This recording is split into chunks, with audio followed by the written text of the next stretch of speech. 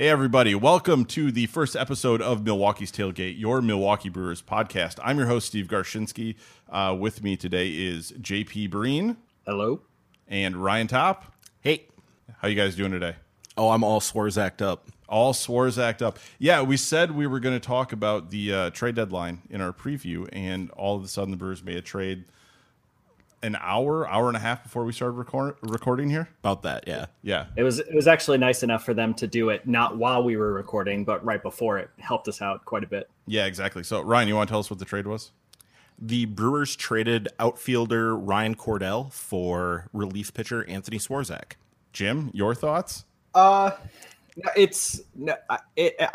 don't necessarily think that it was expected in terms of trading for a reliever that wasn't going to be controlled going into 2018. I do think that everybody expected the Brewers to trade from depth, which they did with Ryan Cordell. They had a lot of outfielders, especially high in the minors, so that made a lot of sense. But I'm surprised that it was for somebody that was primarily a rental. I know that Ryan had a lot of thoughts about rentals, and he seems to be a little bit happier about it than I thought he would be.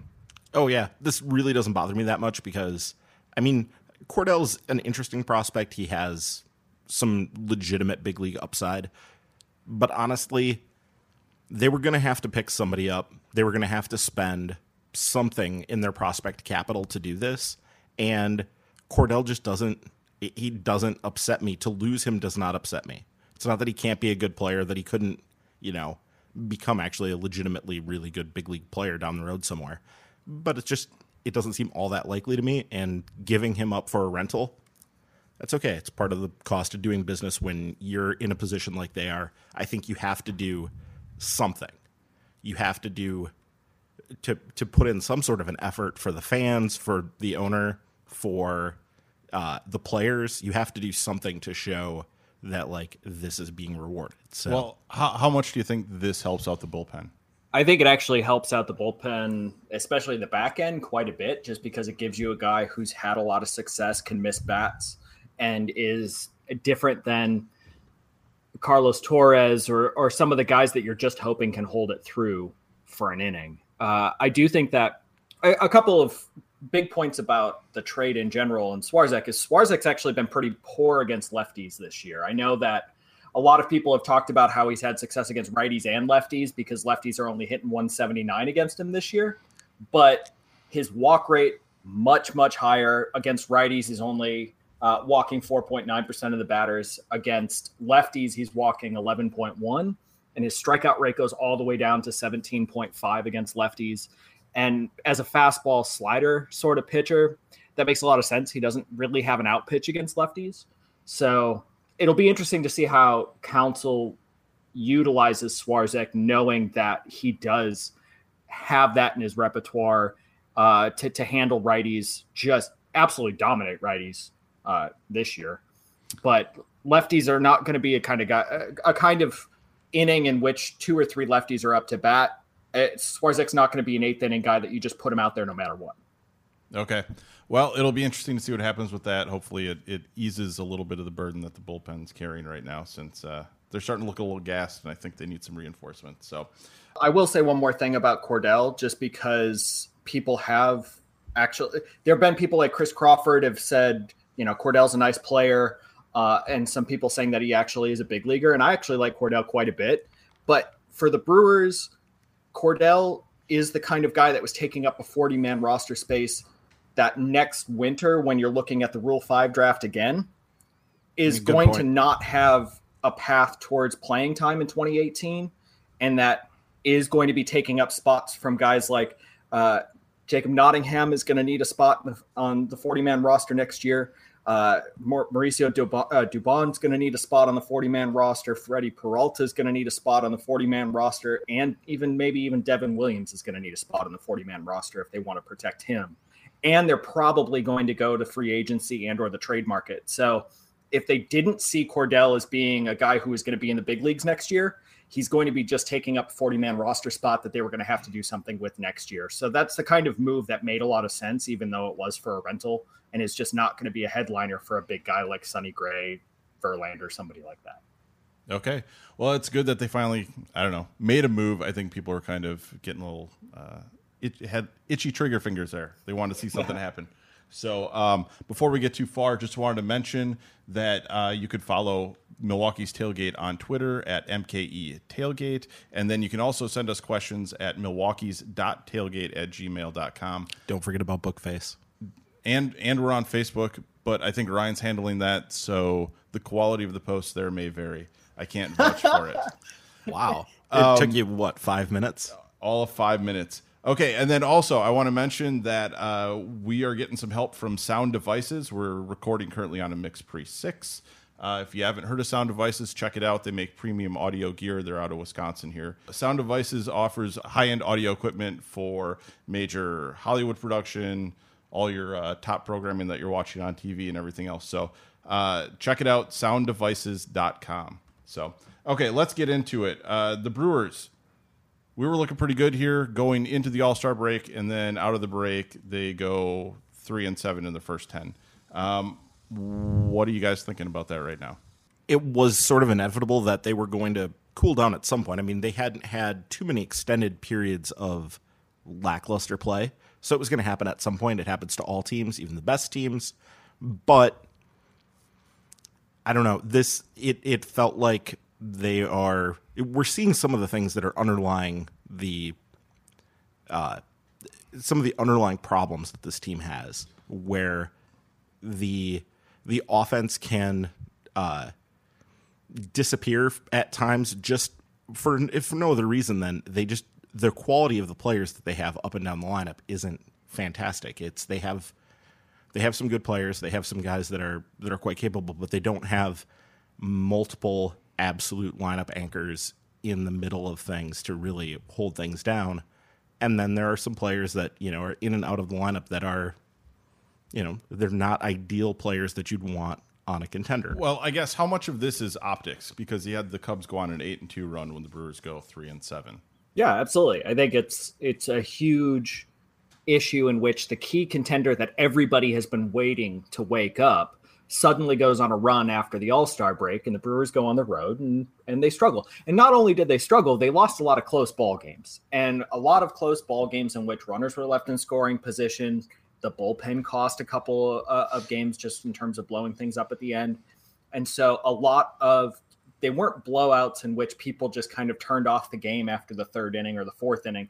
They stuck through the entire game and watched with frustration as the Cubs won, and then the Brewers weren't able to pull it out. And it is frustrating, and it's difficult to be able to explain to people that, being upset or being frustrated is legitimate and certainly expected. But that one game or a string of games or even a week isn't predictive in terms of what's going to happen over the course of the entire year.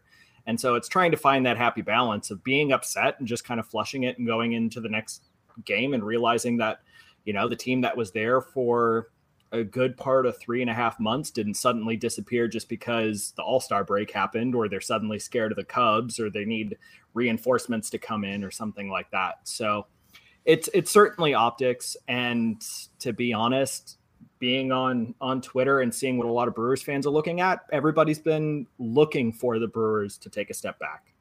And so the moment in which everybody saw something start to happen that everybody was afraid of, that narrative is a little bit difficult to resist. So you're saying I think it's a little bit of confirmation bias. Yeah, absolutely. Yeah. And the thing is, like, if anybody deluded themselves into thinking the Cubs weren't good because they were underperforming wildly, their rotation was terrible, and they were still 500. Like, if everything goes wrong and you're still 500 or a game or two out of 500, you're probably a pretty good ball club. Okay. And so they're racing to the finish now. Well, I guess not quite racing. There's about 2 months left, but still they're tied with the Cubs for the most part at this point. What are we thinking going forward with the roster they have? Is that something that you guys think they can hold up on, or are they going to need reinforcements pretty quick?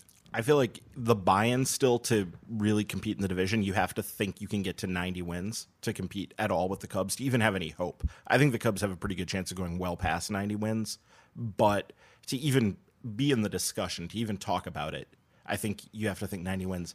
And the Brewers roster has, I thought coming into the year was a low 70s win team. It's clearly a lot better than that, but I just can't say that I really see like a 90 win team here in any, likely scenario. Yeah, it could happen, but I just don't see it as likely.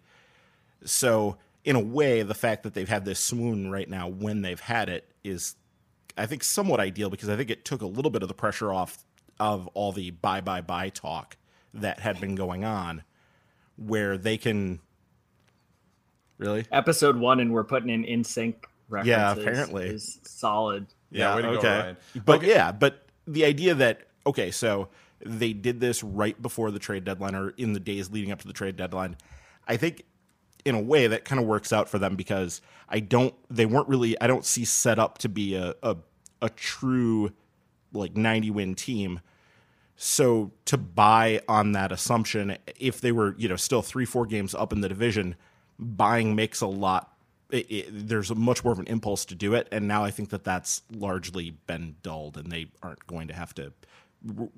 I don't have to worry about that. One of the things that we don't necessarily talk about enough is the fact that the Pirates actually aren't a bad squad.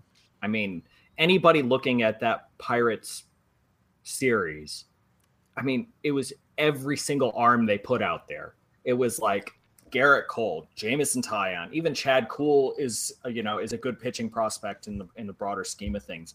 Ivan Nova, Felipe Rivero's out there throwing 92 mile an hour changeups to go with a slider and a 101 mile an hour fastball. Juan Nicasio's been awesome. Tony Watson still is a good pitcher, even though he got out of the closer's role. Like the Pirates, if you look at the Pirates and you actually think to yourself, where do the Pirates buy? It's not the outfield. Josh Bell's at first base. Josh Harrison's solid. They're good behind the plate with Cervelli. Maybe up the middle at shortstop or second base, but they're actually pretty solid there too. And they don't need help in the rotation. So I don't necessarily know what's wrong with the Pirates, other than they're a good ball club who put together a good sweep of the Brewers. So it's a tough position for the Brewers to be in, because they kind of squandered that lead that they had built really early. Still a good ball club, still better than I think all of us thought prior to the season. But, the Cubs and the Pirates are probably the exact team that we thought they were too, and they're going to be coming back to roar in the second half as well. Okay, now the Brewers have been connected to a few names in trade talks. It's kind of cooled in the last few days with the losing streaks, poor showing, and there still seem to be connected to a few guys. So we'll just start off with Sonny Gray. What do you guys think the chances of getting Sonny Gray, and what do you think he'd add to the team? Seems less likely than it was before. So we're definitely headed in a negative direction in that way, I think, from the latest reports that we've seen as of like Tuesday. He's a guy that I've been very clear on Twitter about. He scares me because of the combination of the size and the injury history, and it's not a great history for guys who are his size, who are right-handed, being productive into their 30s. And a big part of why you would get Sonny Gray is because he still has 2 years of control left after this, and so presumably you'd be getting him for the next 3 pennant races or whatever.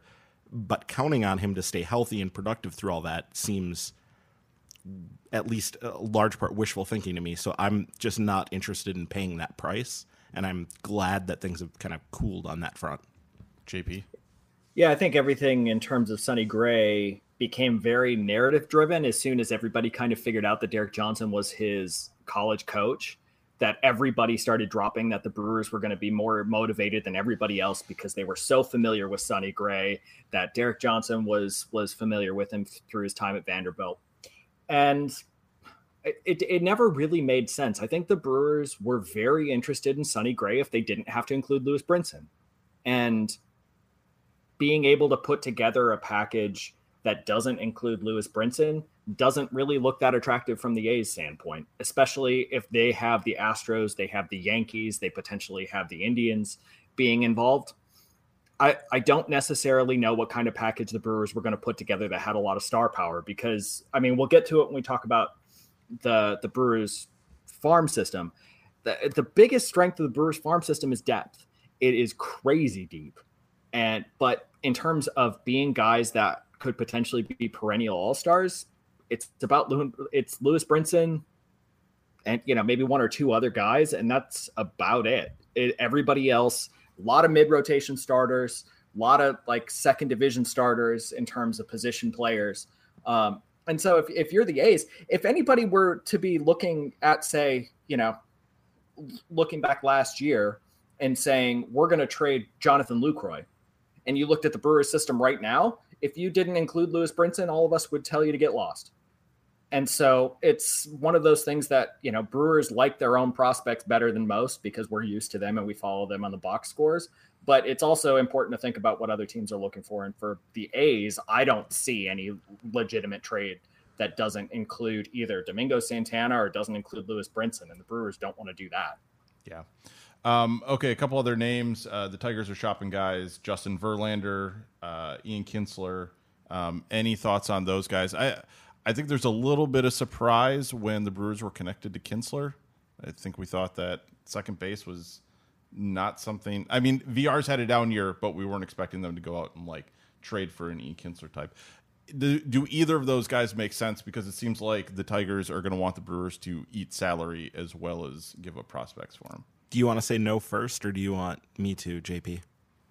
Look, I'm actually going to make Ryan upset because I actually don't think Verlander's a terrible idea. Oh, I don't think Verlander's a terrible idea. I just don't see it happening. But go ahead.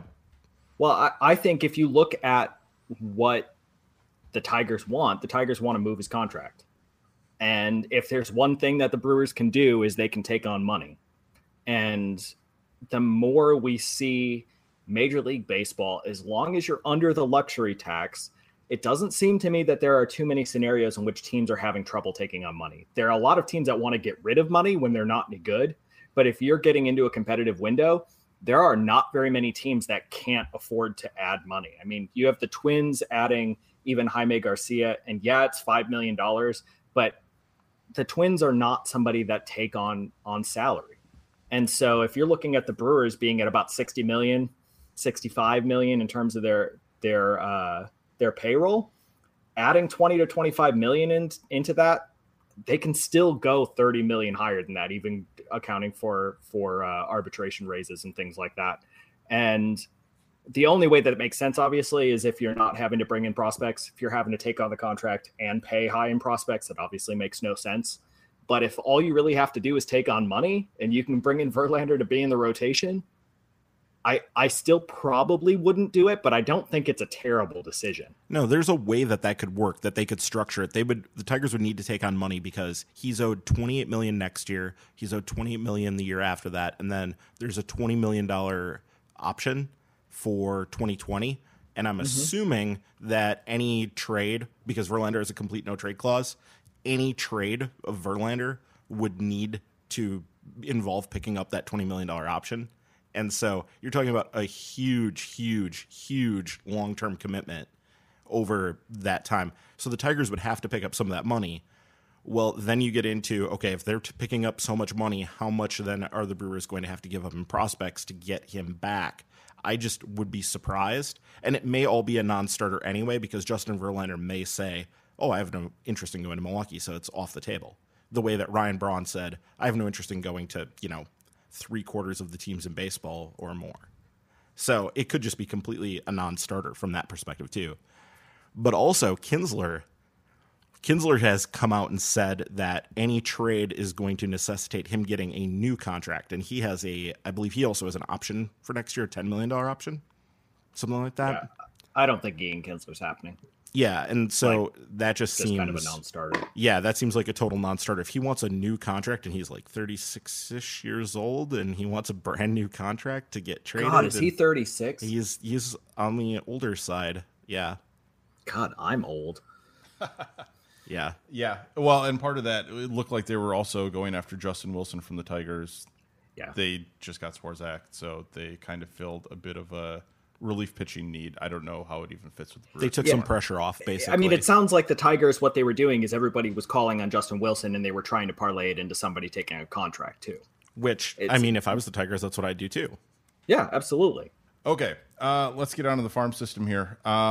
Both you guys have your own top fives. You, for the most part, don't know who's on each other's lists. So we will go 5-1. We'll start with Ryan, if you want to reveal your number 5, and then we'll go to JP, and we'll kind of go back and forth like that. So I get to instantly say right out the gate that I probably underranked him and would do it differently now. But I'm going to stick with what I originally sent Steve.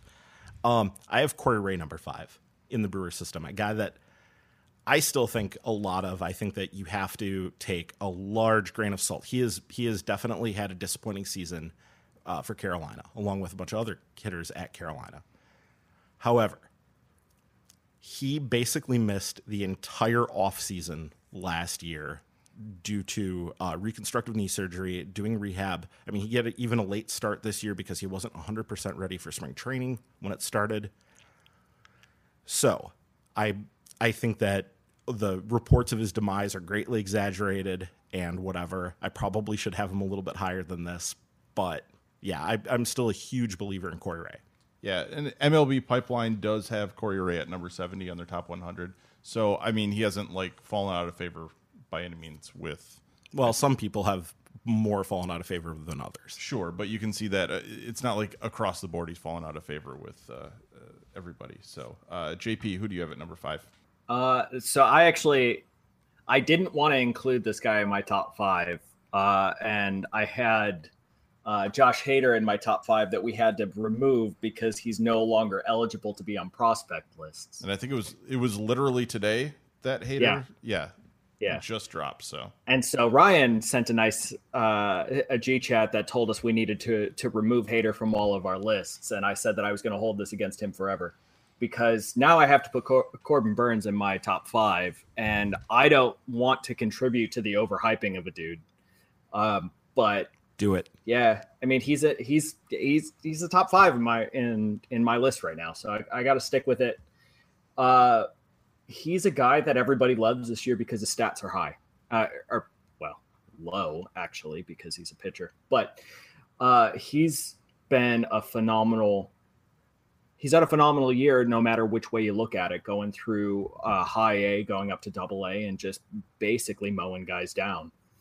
The thing that has made me come around a little bit more on the right-hander is the fact that his stuff is supposedly ticked up. He's no longer sitting in the low 90s. He's now more sitting kind of 93, 94, and he's regularly bumping 97. And the fact that he already shows a little bit of a changeup and his slider flashes as well, and his command is very good. That in itself is a top 100 prospect guy. I'm a little bit worried about the arm action, a little bit worried about his durability, and guys who get velocity increases scare me. And so I didn't want to include him in my top 5 because I didn't want everybody to go forth and continuously say that this guy is going to be a front of the rotation starter. But I also think that if I didn't include him in my top 5 and the velocity increase sticks, I think I'd look pretty stupid. So I'm going to put him at number 5. Well, Keith Law was aggressive with Burns. He put him at 38 in his midseason top 100. So there are some guys that are on Burns. Obviously, he's not totally under the radar. No, like Keith Law will. Keith Law's not afraid to take a chance here or there, I guess we could say. So JP, how about you give us your number 4? Yeah, I've got Corey Ray at number 4, and so Corey Ray is a guy who, looking back at the 2016 draft, he was one of the kind of the 3 or 4 guys that everybody looked at who could be a potential all-star, year in and year out. And he's struggled. He struggled in terms of strikeouts. He struggled in terms of average.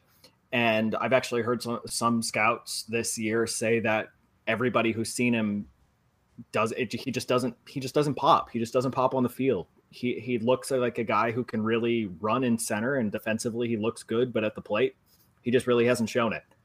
But earlier this spring, when he was coming back from his injury and he was rehabbing before he got sent out, a couple guys in the Brewers organization were saying he looked absolutely phenomenal and that he was ready to just have a breakout year. So he still has the tools, and the fact that he can play in center field is a really big plus for him. Do you think he's worn down at all? I echo a lot of what Brian has to say on it. Do you think he's worn down at all? Like the fact that he wasn't able to do normal off-season conditioning stuff, like he's maybe just not in tip top shape, like for understandable reasons because of that? Is that a possibility? I'm honestly not sure, just because I haven't seen him myself, and I haven't asked anybody that question. I know a lot of the concerns on him coming into the year were strikeouts and his ability to handle lefties, and I don't think anything this year has alleviated any of those concerns. But he's still, he's a premium athlete who, if everything clicks, he's great. I mean, he is a premium prospect if everything clicks. And so I think you give him the opportunity to, find his rhythm again, as Ryan's talking about. You give him the opportunity to face, professional pitchers, because you have to remember too, that jumping straight up to high A is a pretty big, aggressive promotion right out of the draft too. So I have to think if they had that to do again, they probably wouldn't do it. Well, I don't know. I mean, I think that they did it because they were so impressed with him. Well, we'll see. Obviously, he's a guy that everybody has a lot of interest in as a first-round draft pick. So, Ryan, how about you give us your number 4? You're talking about guys and their shapes, and I think your guy definitely has a shape. So, I have picked the perennially overlooked, forgotten Luis Ortiz to be my number 4 prospect in the system. On the good side, Ortiz, he won't turn 22 until September, and he's putting up good numbers in AA. Like you could see he's preventing runs. He is striking guys out at a reasonable level, not elite level. Walks are a little bit high, so that's a little bit of a concern. But he just fails to excite people because he doesn't. Nothing that he's done so far since he came over to the Brewers has been exciting. He hasn't done anything except just sort of be him and just sort of consistently put up numbers and go out and, and there's longstanding concerns about his ability to stay healthy and his ability to stay in shape. So I think people sort of consistently overlook him, even though he's been fine. There's no reason to get super concerned about anything with the performance, but, and the stuff is, by all accounts, very, very good. So he has the upside of, maybe a better upside than anybody else in the system in terms of top of the rotation stuff. So we just have to kind of keep waiting and seeing where he heads next. JP, you don't look convinced about that. Well, I don't think that he necessarily has the highest upside in terms of stuff, but otherwise I agree with a lot of what Ryan's saying. Yeah. Ryan, okay. Give us your number 3. So I now get to contribute to the overhyping of Mr. Corbin Burnes by putting him number 3 in my ranking. If you tell me he's a potential ace, I'm gonna throw a shit. Wait. Aren't all pitching prospects potential aces? Yes. All of them. I thought every guy was going to be an ace except for the ones that got injured, which was all of them. Yeah. That's my understanding of the situation. So anyway, the thing with Burnes, and it is largely based on performance, but we had a discussion about this several weeks ago. JP and I did via GChat, I think, when we were talking, and I think that when you have a guy who has an established track record of performance the way he has, and it's not a massive sample at this point, but in 148 minor league innings, so since turning pro last year, around this time, a little bit earlier than this, maybe a month earlier than this, 148 innings, and he has a 1.52 ERA, and it's backed up by fantastic strikeout numbers, very, very solid walk numbers. He generates a lot of ground balls. He is keeps guys from making good contact against him, so the home run numbers are very, very low.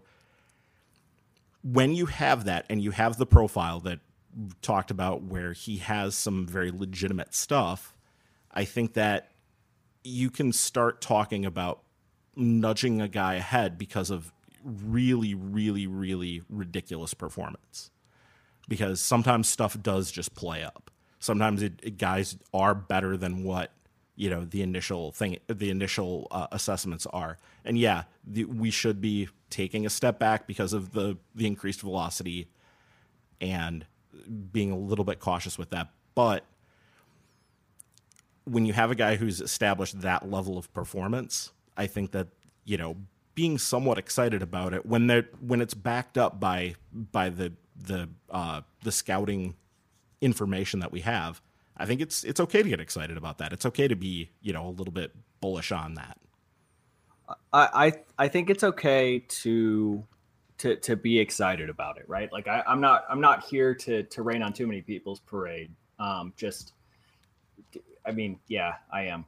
I certainly am. But like, I think when you start to look at established track records for stats, to make an assertion that somebody has the ability to outpitch their stuff, that is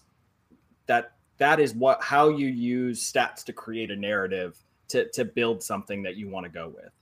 And that's extremely dangerous to me because the counter arguments to it are always buffered by, but he's got these stats, or it's got to show something that, you can't put your finger on that's intangible.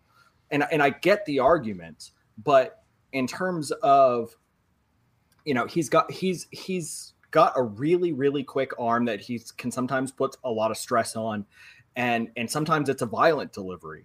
And so like those things don't go away just because you have good stats. Like those type of reliever profiles don't necessarily go away because you have good stats. And I understand that he's got a relatively young arm in a lot of respects.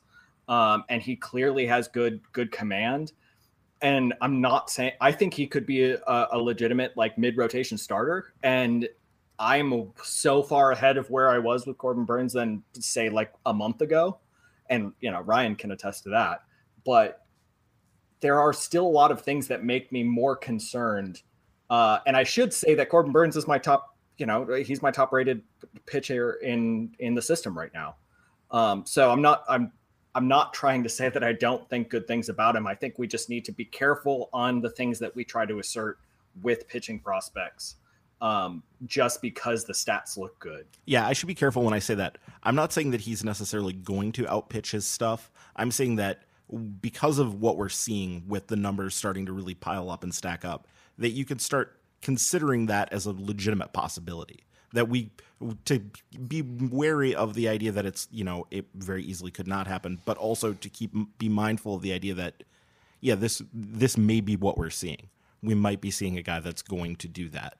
And so it's worth, I think, a nudge forward. Okay. Well, I have a feeling that Burnes is going to come up quite a bit moving forward when we're talking prospects. So we will move on to JP. Give me your number 3.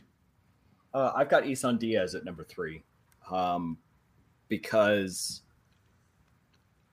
we go through a lot of these things with prospects, and Corey Ray, everybody talks about the fact that he can play in center, but he's got strikeout issues. He's got issues. Maybe he can't handle lefties, things like that.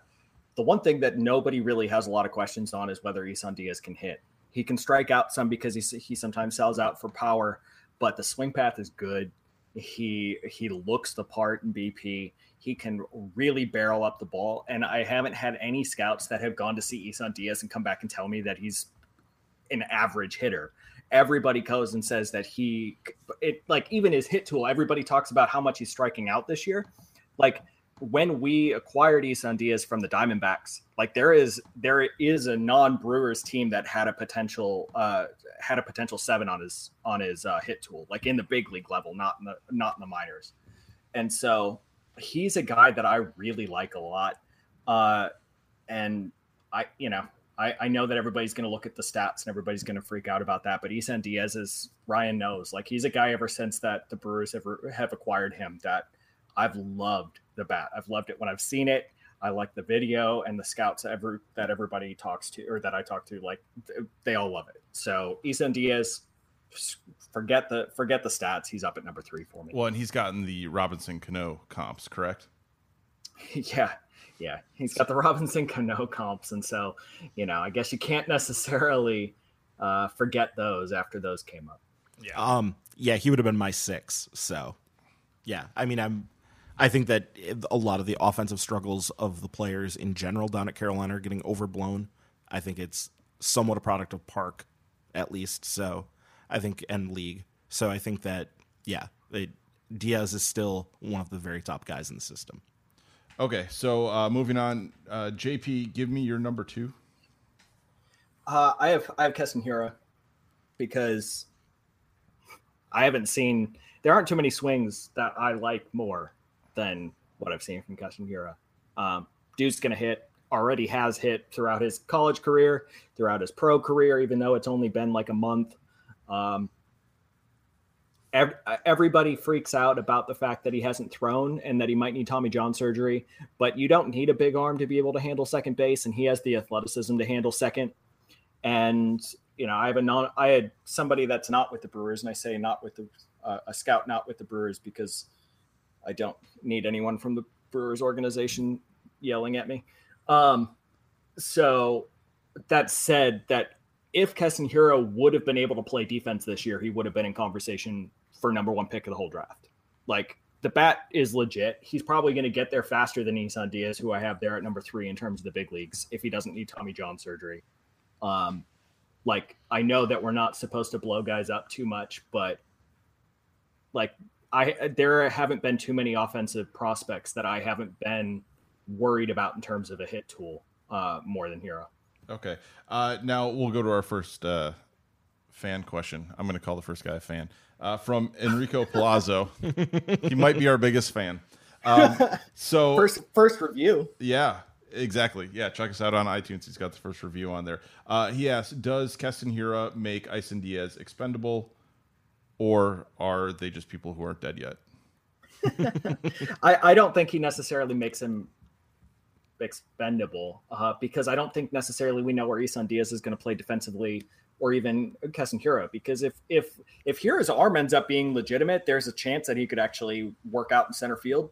But I think, you know, he's even said himself he's most comfortable at second base. So I think that's probably where he ends up. But Isan Diaz is also athletic, where he's even spent some time at shortstop and looked pretty good at shortstop. So I don't think that you really look at guys being expendable until they're up in the upper minors and producing in the upper minors. So, I was just going to say, no. But he is not dead yet, so that's an important thing to say. Yeah, in terms of expendability, I just wrote something about this on Disciples of Euchre last week, getting into this idea.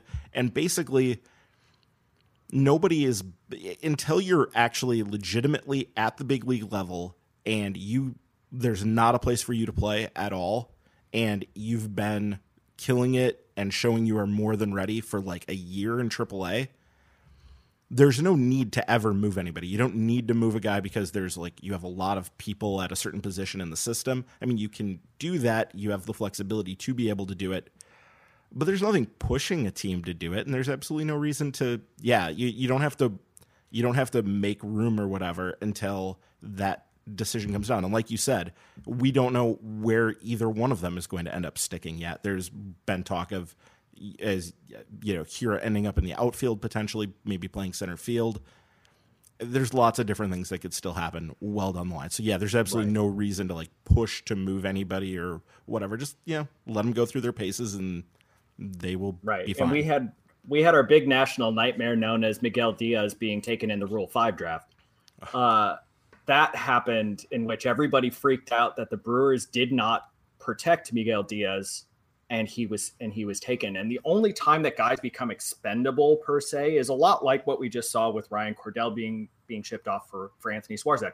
When there's just not room on the 40-man roster, that's when you need to start deciding whether or not guys need to go, because that's going to become an issue with such a deep farm system that the Brewers have.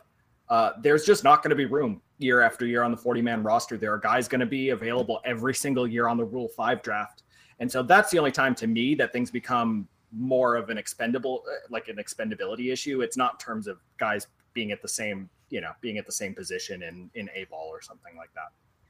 But even then, if you have a guy who's good enough, having a guy taking up a 40-man spot who's a legitimate potential, starting first division starter, you never really worry about that. It's more of the marginal players that you worry about taking up 40-man spots. Yeah. Okay, so we'll keep it moving. Ryan, who do you have at number 2? I have Brandon Woodruff at number 2. And this one probably more than anything has been sort of a product of him. Oh, am I getting the eye from him? You're getting the stink eye from Getting JP. the stink eye? Yeah, you okay. are. This one, he has progressed up and has shown the ability to handle level after level after level. And one of the things that he probably there's a pretty good chance he's limited to middle of the rotation type upside. You're not worried about his wonky hamstring? No, we can wait to worry about his wonky hamstring. But no, I think that sometimes proximity to the majors gets undervalued, and the speed with which he moved up the system and has put himself in a position and has shown sort of the ability to handle every level and move up has him in a position. And because starting pitching is just so difficult to find and just so difficult to get, I think that you can overlook maybe more middling stuff. There are definitely a number of players with higher upside than he has in the system, but the proximity argument, the fact that he is that close to being there, and the fact that there's legitimate big league velocity there. He has it touches the high 90s and sits in the mid 90s, and you have legitimate big league stuff there. So yeah, you can kind of. I'm going to cut you off because I know JP's got he's views, just itching, and he's itching to get into this one. Okay, so let us know why Ryan is wrong about having Brandon Woodruff at number 2 in the Brewers system right now. Well, Brandon Woodruff is fine. It's just if proximity to the big leagues is the primary indicator here, I don't see much of a difference between, say, AA and AAA. So I'd rather have Luis Ortiz and I'd rather have Corbin Burnson than Brandon Woodruff. In terms of stuff, I'd rather have those two over Brandon Woodruff as well. And in terms of just like Brandon Woodruff is the type of guy that I'm worried that I have a lot of the same worries that I had with Corbin Burns in terms of like he's a pop-up guy, and his stuff by all accounts was a little bit better last year than it is this year, and I like him. I actually think that he could be probably a solid number 4 starter. The fact that I don't think he's the number 2 prospect in the Brewers system does not mean that I don't think he can be a productive big leaguer. It's just, I just was surprised because I thought that Ryan was a guy who was going to go for upside more than anything because, I just thought this is, and Keston Hiura is not in his top 5, which I think is ridiculous. Well, exactly. Okay. So this is the most boring pick of all the guys so far we've had. Yes. Woodruff is boring. Yeah, and Hiura not being in the top 5 is probably going to look bad in about like 2 months. It's not gonna. That's 2 weeks ago. 2 weeks ago. 2 weeks ago. Okay. So arguing over those two, I will point out that MLB Pipeline has Hiura at 97 in their top 100, and they have Brandon Woodruff at 96 in their top 100. I'd like to point out that some of those people apples? who made that MLB Pipeline list don't agree with that. Well, you know what? All I have is one list to go off of. I don't have all their individual opinions. So that's just what we got to deal with. Okay, I'm going to spoil number 1 because it's consensus across the board. I think wherever you look, Lewis Brinson is easily the number 1 prospect in this system. Now, I know he had a little bit of a tough debut. He was kind of fighting for playing time at best. He was getting kind of an at-bat here and there. So it's hard to even say that he got a shot when he was called up. Yeah, barely a shot. Yeah, it was barely a shot. So I guess what makes Brinson the number 1 prospect in the system, and why should we be excited when he finally does get the call up for good? The thing that makes him the number 1 prospect in the system is because his floor is really, really high, with a combination of some really high ceiling. And the reason the floor is super high is because he is a great defender and is likely to be, a 2 to 3-ish win defender on his own in center field. So like before you even start talking about the bat, the defense is going to be so good that basically he doesn't even need to do that much with the bat to be useful. And he does have massive, massive power and some idea of what he's doing with it. So if it all clicks, you potentially have a, perennial all-star. JP. Yeah, I completely agree. I mean, he's the impact guy. Like, he is the guy who plays a premium position, hits for more power than you would expect from a normal center fielder, though these days maybe that's a little bit different than it was a few years ago. But the way that I actually think about Lewis Brinson a lot is the biggest question mark with him is the fact of whether or not he's going to be able to make enough contact.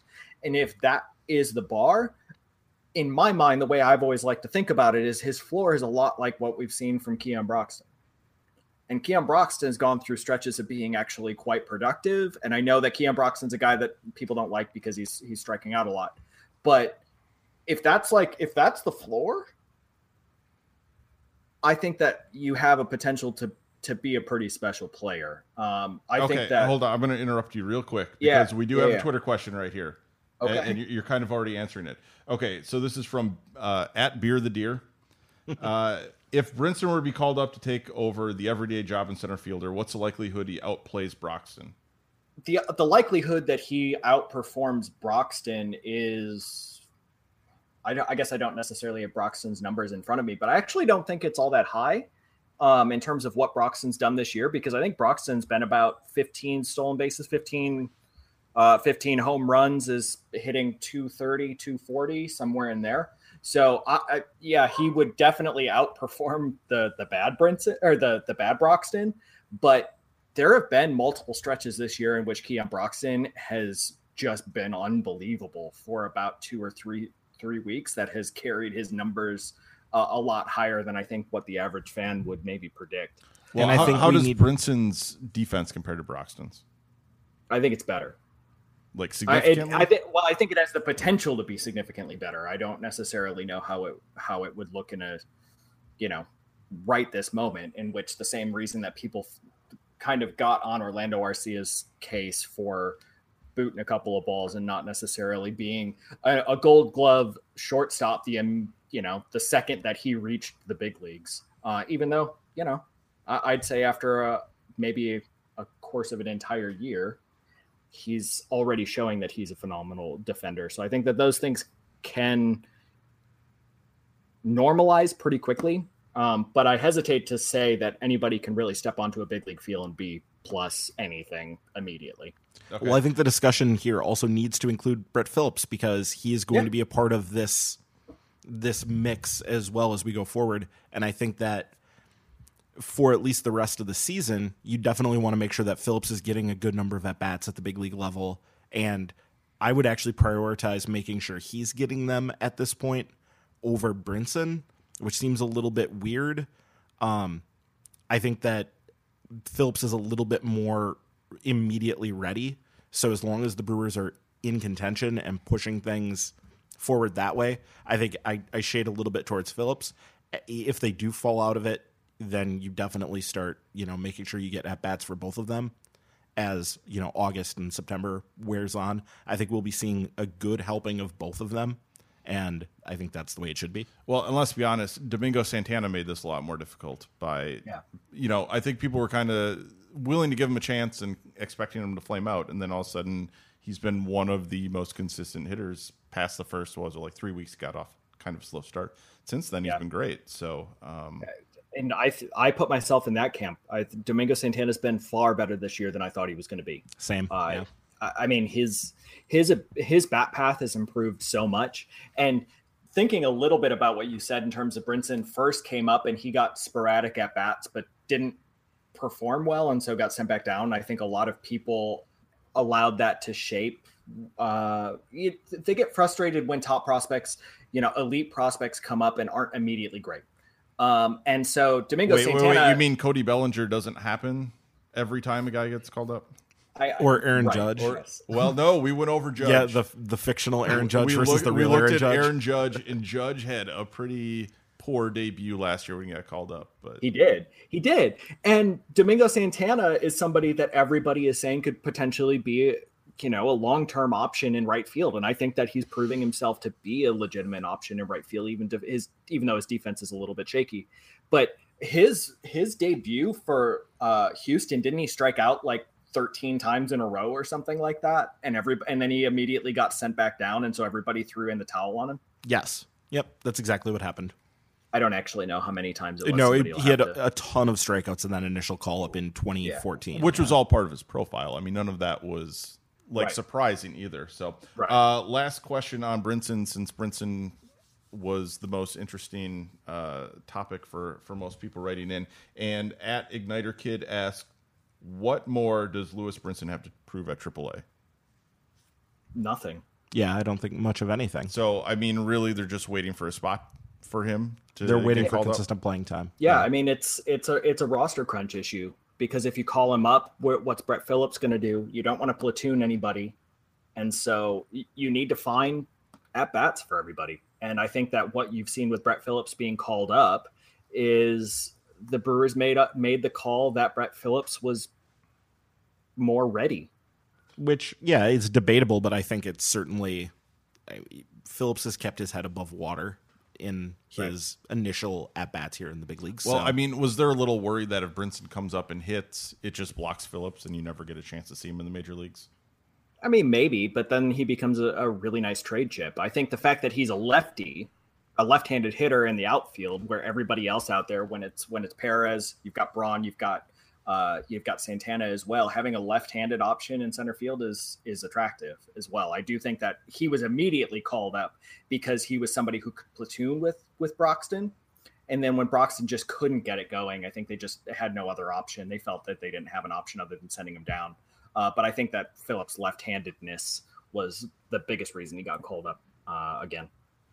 Okay, so that is it for our top fives, both Ryan and JP's top five. So let's move on. We have listener questions. So again, this is what we want. We want people to, contact us on Twitter at MKE Tailgate, or, send us email questions at milwaukees.tailgate@gmail.com. The more we know what everybody else wants to hear about, we'll make sure we cover all those topics during the course of the podcast. And we don't always have, top five prospect lists to talk about. So we need something to keep the conversation going. So anyways, okay, so this is kind of looking to 2018. But I got to give Eric here credit. He was the first question we received. Oh, yeah. Thank you, Eric. So he's getting the top billing here. Of the players on the 25-man roster this year, who do you see on the team in 2018 and beyond? And similarly, what positions need an upgrade next year and beyond? So I think it's more a matter of, who's the core of this team moving forward? Because obviously 25 gets a little difficult. You're juggling guys in the bullpen, and you're kind of managing a 40-man roster. So you don't want us to rank our 25 players on the 25 roster? No. Let's just talk about who are the core guys that we're definitely going to see sticking around in 2018 and beyond. For my side, I think one of the most interesting things about the Brewers roster is that everybody's coming back in terms of position players. Everybody's under control, and so do you think they will keep all of them, though? Will they actually bring them all back? Because I think somebody significant is going to get traded. I just don't really want to hazard a guess at who that would be. Yeah, I don't know. I actually thought the long-term plan this year was either to trade Broxton or Santana. And I think that Broxton, got cold at the wrong time. And I think Santana was too good. And because I think they wanted to trade one of them to make a spot for Brinson, and they wanted to address something in the rotation via Broxton or Santana being traded. And, it just didn't quite work out that way for good and bad reasons. Well, and again, Santana's not that old either. So, yeah, he's been in the majors for a few years, but he's 24. Yeah, I would say he's younger than I think he's younger than Brett Phillips, isn't he? I'd have to check. I think Ryan's got it up. What is it? But he's Santana's 24, yes. This is age 24 season. And Phillips is 23. Yeah. Age 23 season. And I think Brinson's 23. Yes. Something like that. Yeah, so I mean, all these guys are around the same age. I mean, the only thing you're talking about is Santana's got more service time. Right.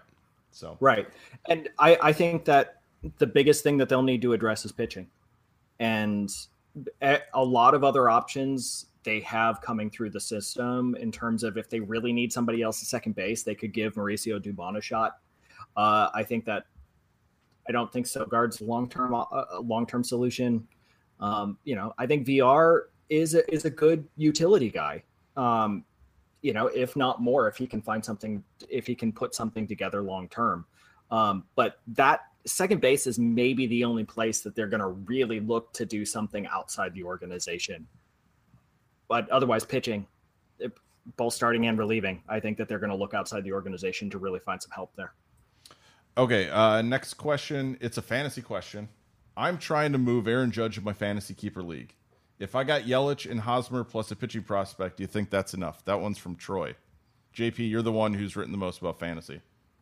It depends on who the pitching prospect is. I mean, Yelich is fantastic. Yelich's fantastic. I think one of the things that people don't look at enough in terms of fantasy is batting average. If your league doesn't use batting average and you use on-base percentage, obviously, don't regard this. But batting average is so difficult to come back from. And I know that Judge has been really good in terms of his batting average this year, but Yelich is somebody that can contend for a batting title every single year.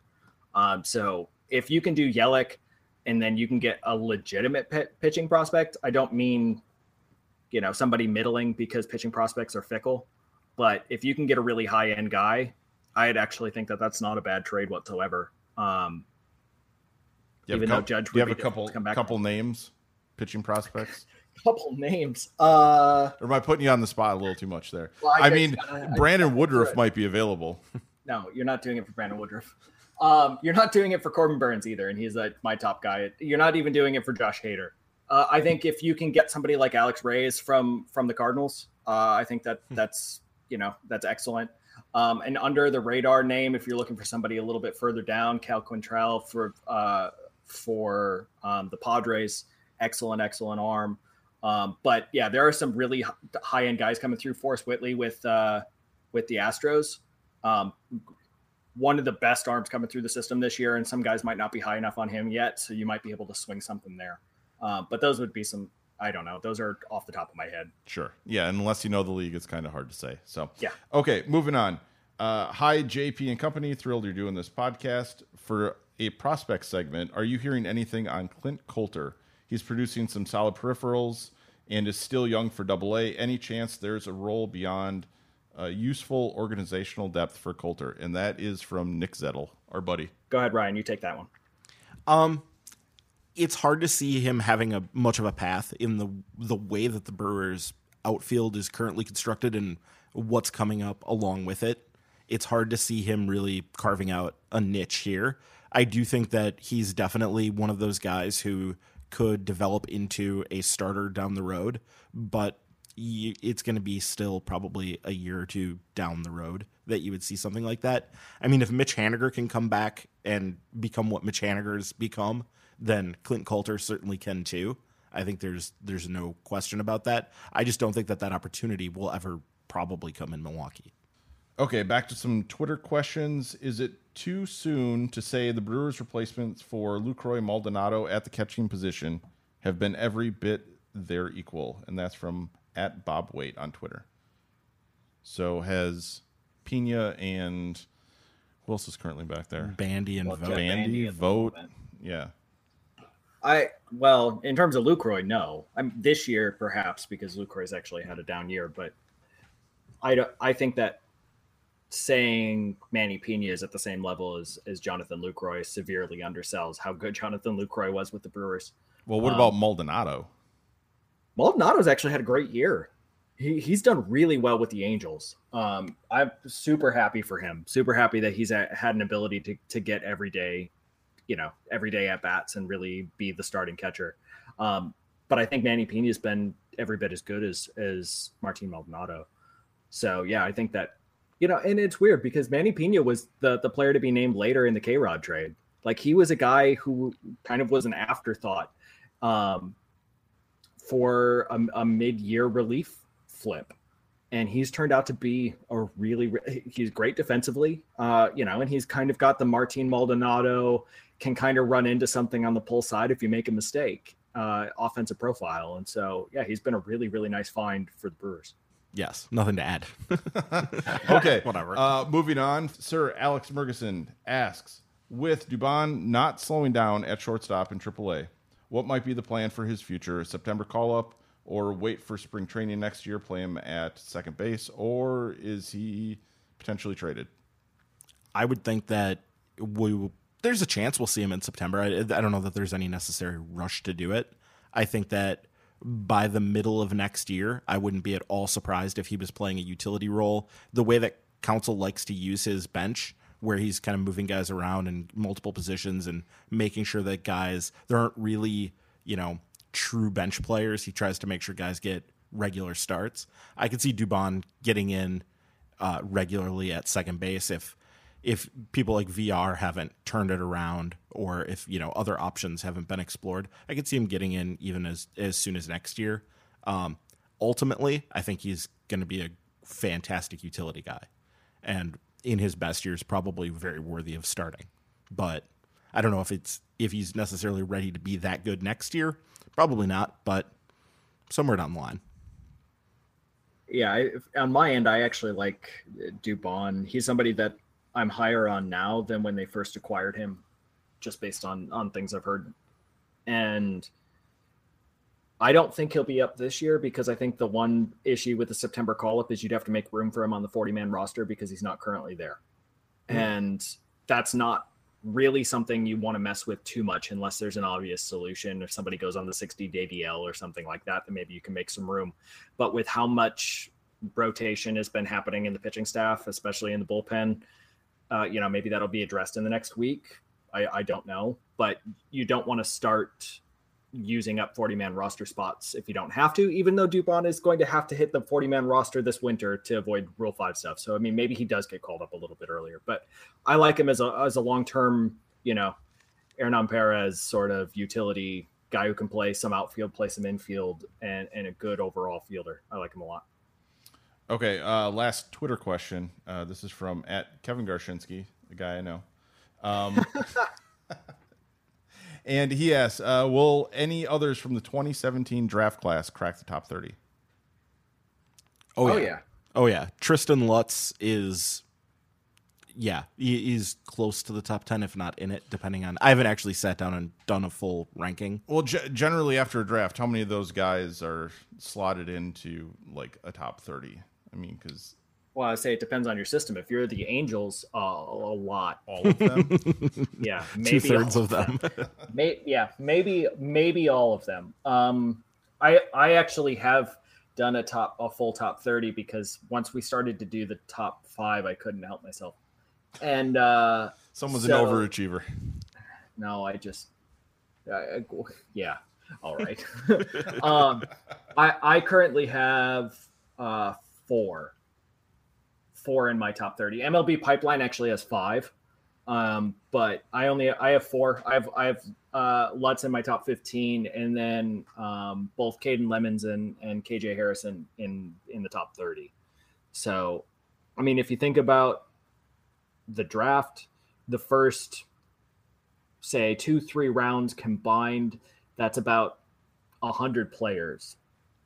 And so if they're the top 100 players that are going to be taken in the whole 2017 draft, there are going to be a good handful of them that are going to make top 30 lists for the vast majority of teams, just because, number one, you haven't seen them fail yet. They're nothing but upside. And so they tend to, when mid-year lists get released, more of them end up making the list than maybe a year afterwards, once some guys have proven that they can't necessarily make the transition to pro ball all that well. More injuries happen. That's what we've seen with Nathan Kirby and why he's fallen out of the top 30, because he just can't get on the mound. So things like that happen. Okay, final question. This is from Brian. He's a student at UW-Madison. He says, hey, guys, thanks for creating the podcast. Look forward to listening. Obviously, the Brewers management took full advantage of the buy low, sell high market when rebuilding last year, especially with regards to the bullpen. It's quite amazing the Brewers were able to sell 2 guys as closers in Smith and Thornburg for some great talent. With that, I was wondering how Brewers management is approaching stocking a competitive bullpen. We've been very active on the waiver wire, have put some trust in our minor league arms, but do you think We will try to buy a few bullpen arms this season or upcoming off season. Well, I predict they're going to get Anthony Swarzak. So that's one thing. No, I think that a big part of this general plan is they're going to try to bring guys up through the system. And I think they've got a very, healthy list of guys who are very close to being big league ready right now, who could potentially be plus relievers in fairly short order, like by next year if things were to break right. Once you get past Josh Hader, who I think, and I don't know, I think they're going to give him a chance to start at some point. I don't know. That's probably almost certainly not going to be this year, but quite possibly next year. But maybe he ends up in the bullpen long term anyway. But guys like Jorge Lopez, Taylor Williams, who's come back nicely from Tommy John surgery, guys like in that sort of grouping, these guys I think have a chance to be, the next generation of really good relievers. And it could be, we could see guys like Taylor Youngman join that group, or even everybody's favorite old throwback Wei Chung Wang, who's having a good season in AAA, like as potentially a lefty specialist. So I think they're great. I mean, do you like his potential in the next year or two to come up as a bullpen arm? Yeah, absolutely. I mean, when he was taken in the Rule 5 draft, there were actually people that put him as a a number 4 and number 5 starter. And, some of his off-speed pitches haven't necessarily progressed as much as they would like to be able to handle right-handed pitching or right-handed hitting. But, everybody got this picture of what Wong was, and it was unfair because he was pitching in rookie ball and all of a sudden got chucked up to the majors and then was told to pitch twice a month. And then everybody got upset that he couldn't pitch well. And that was just an unrealistic expectation to put somebody in. And I thought it was a creative use of a roster space, but it ended up not being executed very well. But I do think that there are multiple guys in the organization that could be good relievers. But I think that the one thing that people need, especially people who kind of came up in the mid to late 90s kind of sabermetric revolution in which relievers were seen as just, spaghetti you threw at the wall and you just see what you kind of had to see what stuck. Elite relievers are underpriced on the free agent market, and considering what they've been bringing back in the trade market, if you're a small market team like the Brewers, you can invest in somebody like, Andrew Miller for 4 years, $40 million, or might not even have been that much. And then have an elite arm at the back end of your bullpen. And if you do need to trade him, they got Clint Frazier for him. I believe they got Clint Frazier for him. Yes. Yeah, Frazier went from the Indians to the Yankees. Yeah.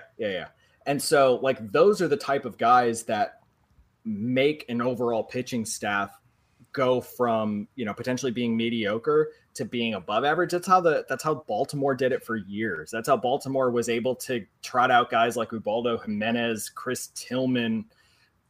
I don't even remember half the other people that they had.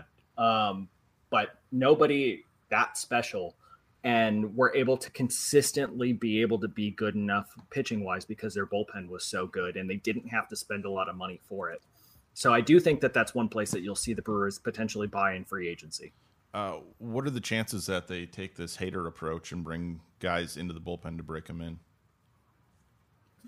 I actually think it's a pretty good chance because there's not going to be a lot of spaces in the rotation, and you just can't have people sitting in AAA Colorado Springs if you can help it, because that's not a good place, especially if you've got good breaking stuff. That is not a place you want somebody with, like Jorge Lopez. That's not somebody you don't want somebody with an overhand curveball changing their mechanics because they can't get it to break in the altitude.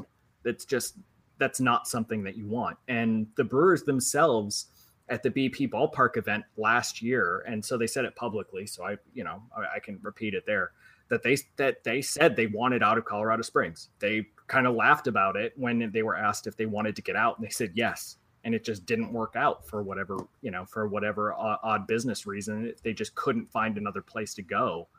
And so that's that's going to be the one way that you can try to get somebody up into the big league system. And you might see that with somebody like Taylor Williams. Phil Bickford's another guy you might see there.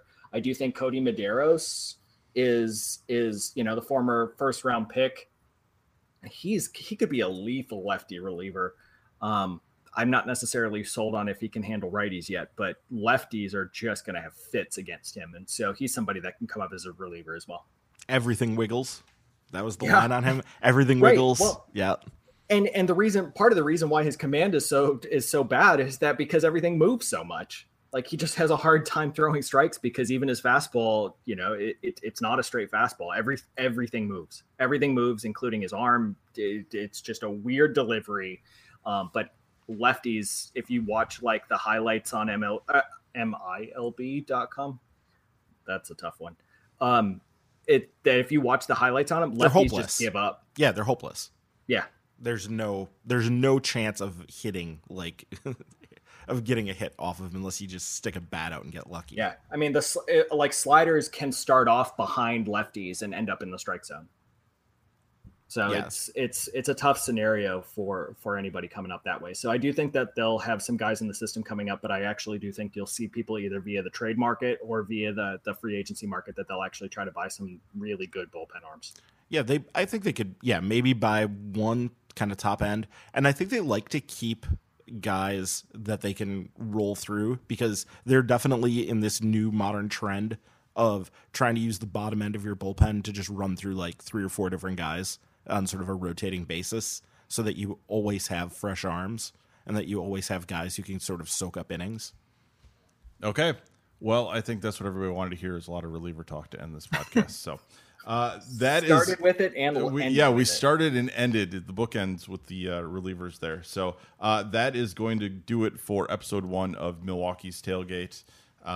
Again, I just want to give a shout out to Sound Devices. They hooked us up with the Mix Pre 6. That's what we're recording on here. Again, you can go to sounddevices.com for some more information on their gear. Great for podcasting, great for musicians who are just looking to record around the house. Obviously, professional gear as well. So, again, that's sounddevices.com. And also, if you want to get a hold of us, we want questions, hit us up on Twitter at MKE Tailgate or email us at milwaukees.tailgate@gmail.com. And then also Ryan's running the Facebook page. If you have any specific questions for Ryan, he'll get those. So for JP Breen and Ryan Top, I'm Steve Garshinsky. Look for us again next week at Milwaukee's Tailgate.